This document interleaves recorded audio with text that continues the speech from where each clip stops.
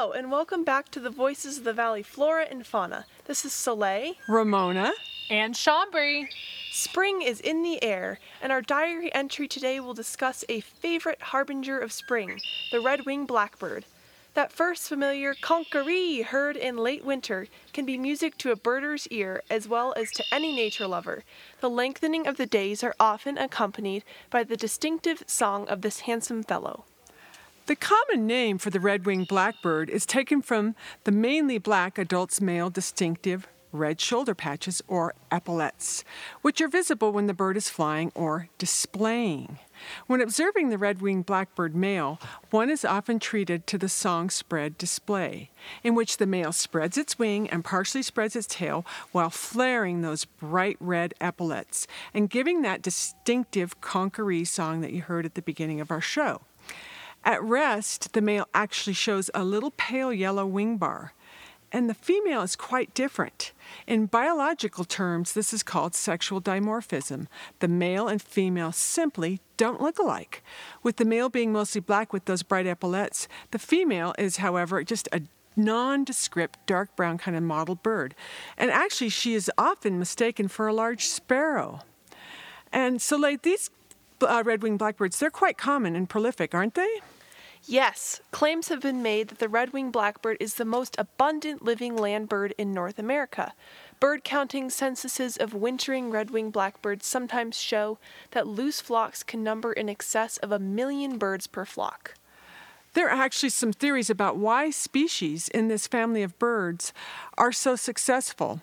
Chambry, what sort of adaptations do they have that help them survive so well? Well, Mom, now that you ask, a very interesting factor about this family of birds called the Icterids is that they are endowed with strong bills. The bills are straight and have a sharp tip. The musculature controlling the opening and closing of the bill is modified, allowing them to open their bills with great strength. These birds use this adaptation to their advantage in a feeding behavior known as gaping. They insert their bill into a substrate like soil, mud, or bark, and then, by forcibly spreading open their bill in crevices, they expose and seize insects that are hiding under sticks and stones, or in the bases of leaves. Food that would otherwise be hidden and inaccessible to other passerines are accessible to these Icterids. Many experts consider gaping the main reason why Icterids are so successful. That's really interesting. So, where can we spot these guys on the valley floor, Soleil, and when? They are here now. In early spring, males arrive on the breeding grounds first and get to work establishing their territory a few days or so prior to the arrival of the females. Red-winged blackbirds are attracted to stands of cattails in marshy areas. Our valley floor beaver ponds and willow stands provide them an ideal breeding and nesting territory. Interestingly, the male possess a behavior called site tenacity, whereby they prefer to return to their favorite stomping grounds and set up camp in the same neighborhood over several breeding seasons. Important factors for the male red-winged blackbird's adherence or nest tenacity to territories includes food, hiding spaces from predators, types of neighbors, and reactions towards predators. If any of you have spent any time watching these red-winged blackbirds, you know that they fiercely defend their territory during the breeding season too. Yeah, and I read an ornithology article that said over a quarter of the male's time is actually spent vigorously defending his territory from other males and predators. Wow. These guys are busy. They do not hesitate to attack much larger animals, including people. I've actually been dive bombed by male red-winged blackbirds and hit on the head. I have also videotaped a red-winged blackbird diving at and hitting an elk on the head that came up too close to its nest at the beaver pond, there on the northern edge by the prairie dog colony. Chambry, what do we know about the antics of these playboys? Wow, Mom. Male red-winged blackbirds really do like to play the field, if you know what I mean. One male may have up to 15 different females nesting in his fiercely defended territory. In fact, red-winged blackbirds are one of the most polygamous of all bird species. On average, a single male has roughly 5 females. However, studies have found that a quarter to a half of the nestlings will be fathered by other males than the territorial male.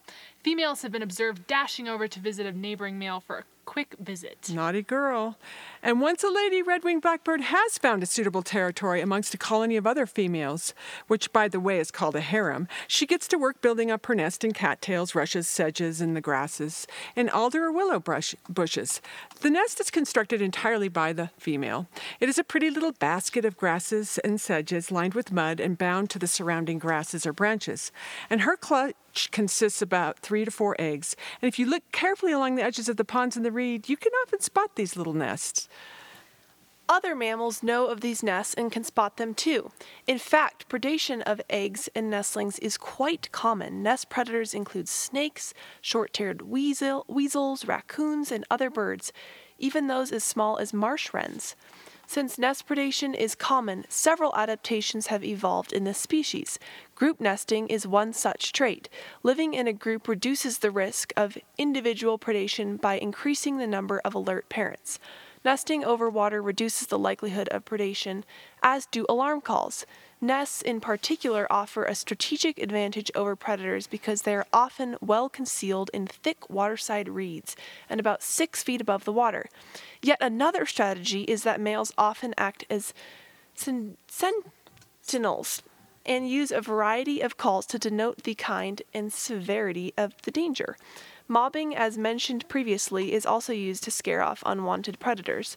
The brownish coloration of the female may also serve as an anti-predator trait, in that it may provide camouflage for her and her nest while she is incubating. And lastly, the red-winged blackbird, in case you were wondering what it eats, it's omnivorous, and it feeds primarily on plant materials, including seeds from the weeds and grains, waste grains such as corn and rice. But about a quarter of its diet also consists of insects and other small mammals, especially during breeding season when they need that extra protein. And the red-winged blackbird prefers insects like dragonflies and damselflies, moths and flies, but it'll also eat some snails and frogs and worms, sometimes spiders. And red-winged blackbirds are very important to farmers as they feed on insects harmful to crops. And like all animals on our valley floor, they play a critical role in that big and wonderful food web. So next time you're out walking near the beaver ponds and marshy areas, please remember to take a pause and listen for the distinctive conk-er-ee call of our red, epauletted, fancy-feathered friends. Thanks for listening to Voices of the Valley Flora and Fauna. And thank you, Ben and Kodo. Thank you.